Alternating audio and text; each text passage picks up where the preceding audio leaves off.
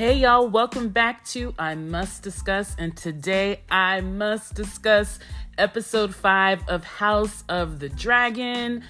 So much happened. Okay, do we have a new Littlefinger in the house? Just wondering. Sir Criston loses his mind. We finally meet Daemon's wife, although it briefly. And there's a wedding, okay? And we all know what type of wedding Game of Thrones gives, and this one did not disappoint. So let's get right into it. Okay, so episode 5 is called We Light the Way. Now, I think they really need to do better with these episode titles. Like, what did that have to do with anything that we saw? If you get it, please let me know, because I don't get it. All season, I have been retitling these episodes, so this one I'm calling An Open Secret. Okay, because everything in this episode was about open secrets. So the episode opens on a beautiful morning in a green field, and I'm thinking, are we in King's Landing? Because to me, everything on this show looks like King's Landing.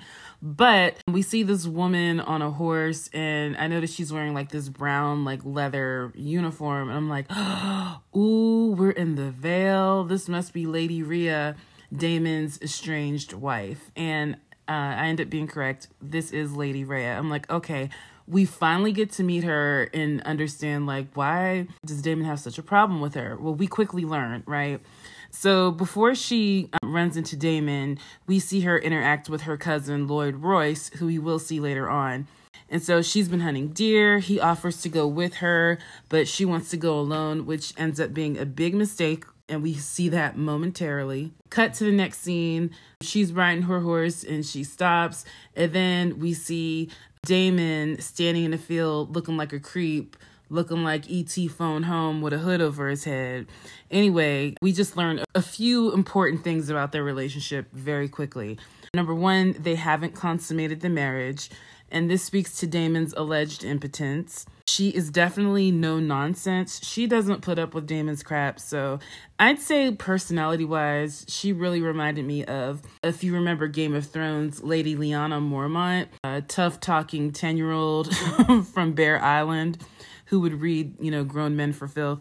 And she also reminds me of Arya Stark, who was also tough, no nonsense. So she's a good combination of those two. And then lastly, she's just not going to put up with Daemon's garbage. So there's definitely no love lost. I was oddly, reassured that the animosity was on both sides of the marriage and it wasn't just like Daemon hating on her. She also gave him crap too.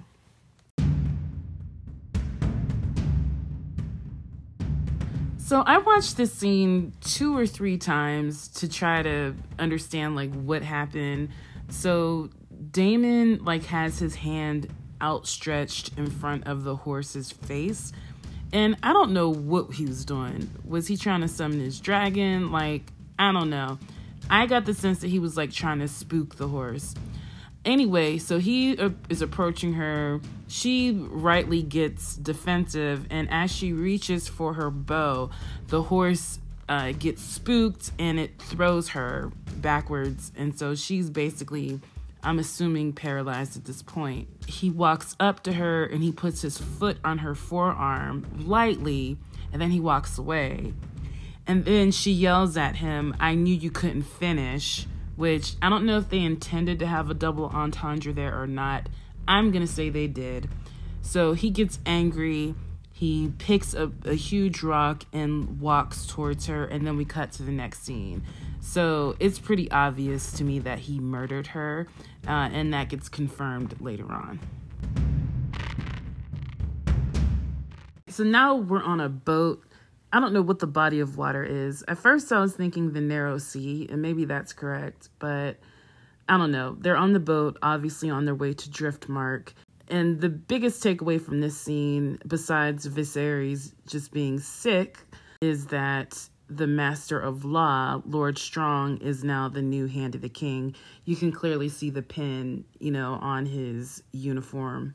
Back in King's Landing, it's raining, it's gray, dreary, and we see Lord Hightower packing up his horse to leave, and Alicent is trying to catch up to him to say Dad, I didn't expect you to get fired. And he blames her for getting fired. He tells her that basically this: Viserys will die one day, and if Rhaenyra succeeds him, it's going to cause war because the realm won't accept her, as they have made apparent over and over and over and over again in these short few episodes, okay? And he warns her that Rhaenyra is going to have to kill Alicent's kids to secure her reign.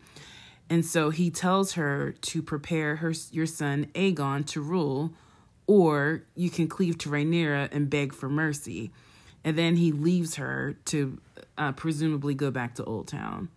And so she's, standing there crying, and she knows, and I think she's crying because not only were those words super harsh, but she knows he's probably telling the truth. And I feel like at this point, she's still conflicted about her loyalties. But, that's the reality of the throne and King's Landing.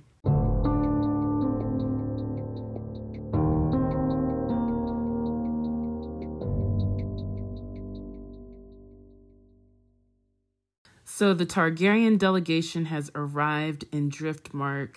Viserys is all bedraggled, and they're coming in. They're approaching High Tide, which is the name of, I guess we'll call it the castle. It's the name of the castle where the Lord Corlys and his family lives. So Viserys gets there, and instead of the sea snake greeting him, he sends the kids out there. So it's Laenor's out there with his boyfriend, and Laena, who Viserys rejected, actually greets them and takes them inside to meet Lord Corlys. So this scene with Alicent in the Godswood is probably the most consequential scene of this episode, in my opinion, because this is what sets off a series of events that, has that wedding go to hell in a handbasket. So Alicent is with Larry Strong, who is the youngest son of the Master of Law in the Godswood. We met him back in episode 3 at the hunt. He has a club foot, and so he hangs back and observes everybody. So he strikes up conversation with Alicent, first, feigning sympathy about her dad getting fired. And he just reminds me of like the serpent in the Garden of Eden. So I'm going to call him the serpent. He asks her if she needs an ally, and she's like, what are you talking about? I'm the queen. I got allies everywhere. And then she's like, boy, just get to the point. And so then he craftily asks after Rhaenyra's health. But listen to the clip. I did wonder if she could be relied upon now that she's unwell. Unwell? I haven't heard anything. Begging your pardon, Your Grace, I may be mistaken. It's just that on the very same night your father was dismissed, the Grand Maester delivered a tea to the princess's chambers. Tea? Yes. That the Grand Maester himself brought? At the direction of the king, as I understand it. I do hope she's not unwell. So in case you didn't catch on, he basically let her know that the Maester delivered Rhaenyra tea the night her father was fired. And he includes that it was the king who sent her the tea. He's definitely the new Littlefinger, but he lacks a certain finesse. But he is, I guess, this series' agent of chaos. My thoughts on him are these. I wonder, what does he get out of this? Like, how does he benefit from Alicent knowing that Rhaenyra lied to her? His own dad got to be handed the king, you know what I mean? So what is his axe to grind here, I'm wondering. And my thought, at least at this point in the series, is maybe it's just his way to get in the game of King's Landing, to get into the court politics and use the power of his information, his knowledge, the secrets that he knows to affect things. And maybe that's how he gets his thrills. Being the youngest son, he probably doesn't really stand to inherit any titles. Add on the fact of his disability in that environment at that time, he probably resents the fact that he's been overlooked. I hope we get a scene in the future between him and his father, because I'd like to know more about their dynamic.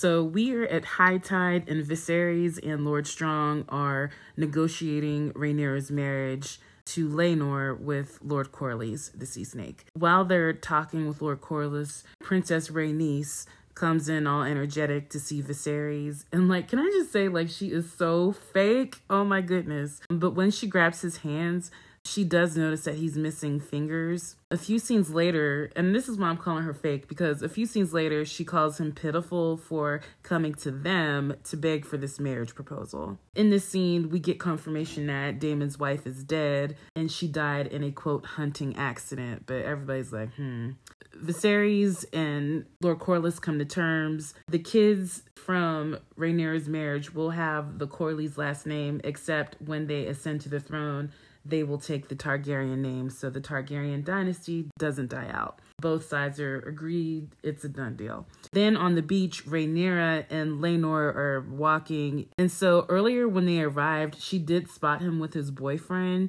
So when they're talking, she kind of hints that she knows his secret. She's like, hey, I prefer roast duck, but other people like goose, I think from my perspective, it would have made more sense if she just said, look, I know we both like roast duck, okay?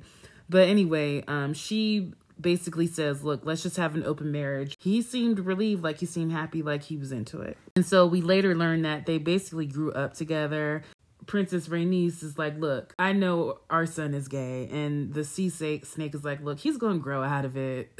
I'm like, he's definitely not growing out of it. More importantly, though, Rhaenys is concerned about their son's safety because she knows that Rhaenyra's reign will be challenged. But Sea Snake isn't worried about it. Then we cut to Laenor on the beach with his boyfriend, who is adjusting to the reality that Laenor is getting married.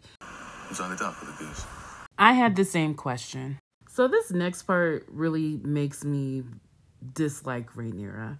She was my girl, but I don't know. I'm gonna have to put her to the side. So they're on the boat back to King's Landing. Sir Criston appears on the ship to talk to her. And this is once again another example of costuming doing a lot of the work. He is there. He doesn't have his armor on. He just has on a white undershirt. To me, that kind of symbolizes his pure heart. You know what I mean? He's bearing his soul. Anyway, Rhaenyra, and if you compare him to Rhaenyra, she has on layers. She has on her Targaryen red royal garb. It's like a outer jacket, not a jacket, but it's like a robe with, it's very thick material. You see the gold leaves and all that, embroidery, intricate, complicated. And, he's standing there with just a plain white shirt on. So, but anyway, during this scene, first of all, he had more lines in this scene than all of his other scenes combined in all his episodes, okay? But anyway, he wants her to run away with him to Essos so they can be free to marry for love. And like, as I'm watching this scene, I just have, I don't want to say secondhand embarrassment, but I just start to cringe because I'm like, this is not going to end well.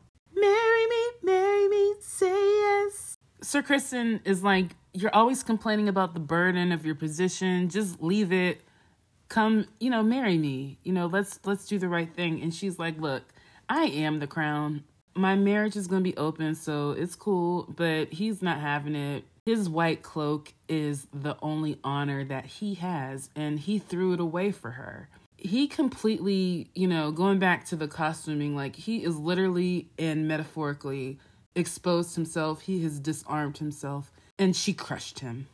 Now, everyone's back at King's Landing, and we see Alicent watch the king come out of his carriage and collapse, and she literally doesn't flinch. Now that everyone's back, Alicent summons Sir Criston, and I'm like, oh my gosh, it is about to go down. Okay, and so it takes literally nothing for Sir Criston to confess, and I'm like, I knew he could not keep a secret, right? But at this point, he has no reason to. He admits to breaking his oath, and he just asks for a merciful death rather than being tortured. But she takes no action. She just tells him he's free to go. We are finally at the start of the wedding celebrations. The scene opens with, Rhaenyra and Laenor riding their dragons, flying high. Then we're in the hall, the dining hall, and Alicent is not at the table. And then we see some familiar faces. So Jason Lannister returns, and he's his usual ignorant pig self. Then we see that Sir Criston is alive and present. When the Corlys family comes in, they're in full delegation, and Laenor's boyfriend, Sir Joffrey, is right there in the cut with everybody, okay? So then the plot thickens, and Daemon has arrived for the celebration as well, and he takes a seat at the head table, and everybody's just looking like, what? And so Viserys gestures, and they added a seat, and I'm just like, oh my god, this mess is about to blow up. And just when you think this scene can't have any more added tension, so as Viserys is trying to, do his little opening speech, Alicent shows up while in the middle of him talking. All eyes on her. She's wearing this emerald green gown. She looks very authoritative, looks very regal, commands the entire room's attention. And so we learn from Littlefinger Jr. that color green that she's wearing is the declaration of war for her house, which is House Hightower. So Alicent gets to the table, and she basically refers to Rhaenyra as, congratulations, stepdaughter. I'm sure this is a blessing for you. And it's like she has never called Rhaenyra stepdaughter, but like she's definitely like asserting her authority and removing her loyalty, from Rhaenyra. And, everyone in the room knows what that color means. So it's basically on. So in this feast scene, there are so many moving parts. So I'm obviously not going to touch on everything, but I'm just going to do my best to wrap up all this action. So Daemon is trying to make eyes at Rhaenyra. She's avoiding his eye contact. This is the first of 7 days of feasting, and there's supposed to be a tournament. And I'm just like, man, all these people with all this tension in the room, they're not going to make it through the week. So we see Lord Royce that we saw in the Vale at the beginning of the episode. He basically lets Daemon know, I know you killed my cousin. Daemon is completely unfazed and asks about his inheritance from his wife's estate. Basically look, I'm coming for your land. All my wife's property is coming to me. Lots of shots of people dancing. Rhaenyra dancing with her fiance. Laena is dancing with Daemon at one point, flirting with him. Daemon approaches Rhaenyra, and they start talking in their High Valyrian. She's kind of taunting him, like, so what are you going to do? You want to marry me? You can fight my dad's Kingsguard, and take me to Dragonstone, marry me. She's basically daring him to act. And they look like they're about to kiss when all hell breaks loose, and we just hear all these screams, and the crowd just rushes. But let me back up real quick to what causes the outbreak on the dance floors. Sir Joffrey figures out that Sir Criston is Rhaenyra's boyfriend, and so he slithers up beside him and is like, look, I know your secret. I'm with the groom. We need to keep their secret safe. And so, there's cutting back and forth to different scenes, and we see Sir Criston is doing the math. The drums in the background are intensifying. You see a quick shot of Viserys eating, and he's completely oblivious. And then people just start screaming. And Sir Criston has lost it, and he is not just beating up Sir Joffrey, he is bludgeoning him to death. Basically, Sir Criston killed Sir Joffrey and just walks out. And Laenor is just devastated. Next thing you know, Laenor is still crying, but they're in a chapel, and Rhaenyra and Laenor say their vows, and they basically just get married immediately while he's literally still crying about his boyfriend being killed. In the presence of gods and men, I proclaim Lenore of House Velaryon, Rhaenyra of House Targaryen, to be man and wife. One flesh, one heart, one soul, now and forever. Meanwhile, Sir Criston is in the Godswood and he's about to kill himself. We see Alicent stopping him, and then we see Viserys collapse just after Laenor and Rhaenyra say their vows. And then the final shot is a rat eating blood off the floor in the frame. So here are my impressions and thoughts. They really wanted us to think that Viserys was going to die this episode, and he didn't. I mean, looking at the preview of next week, he is all up in there. He's clearly alive. So what was the purpose of trying to make us believe that Viserys was going to die this episode? I mean, was it just a red herring to throw us off from who was really going to die? I just found it incredibly annoying. And so speaking of deaths, so we had 2 deaths. One was Lady Rhea in the Vale, killed by her husband. And then we had Sir Joffrey, Laenor's boyfriend, get murdered by... So I was a little bit disturbed by specifically the people who were killed in this episode. I would have much rather seen Jason Lannister just get popped in the face during the melee. I mean, just for the heck of it, I would have really enjoyed that. And while this was Rhaenyra's wedding episode, it was really all about Alicent, in my opinion. She learned the most important lesson in Westeros: family before everything. And, you know, she realized this when the serpent told her, you know, that the king sent Rhaenyra the tea. And I think in her mind, that information just broke her. You know, why should she be loyal to her husband and her, you know, on again, off again best friend when they aren't loyal or honest to her? So, you know, at this point, I guess I'm Team Alicent. I would have never predicted that, but here I am. And Sir Criston, I knew he wasn't going to be able to keep his cool. I called it last week.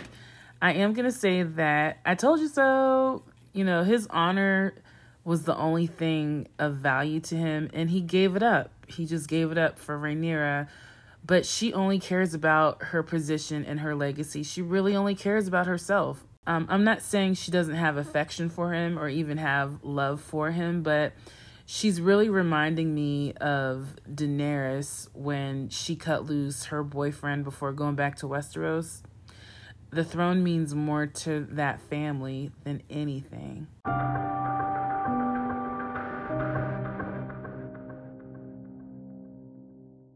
So after last week's shocking episode, I did get some listener feedback.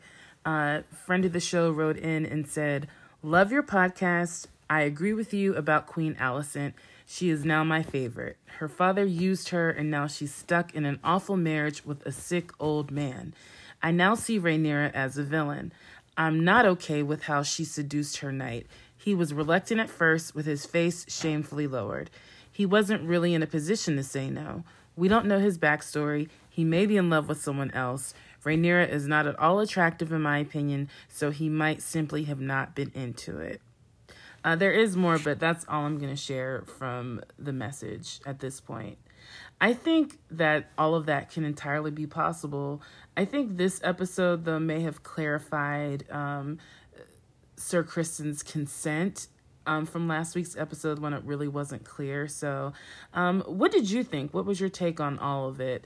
You can actually, if you check the show description in your podcast app, there is a link where you can actually leave a voice message for my podcast. So leave a voice message and I'll include it in the show.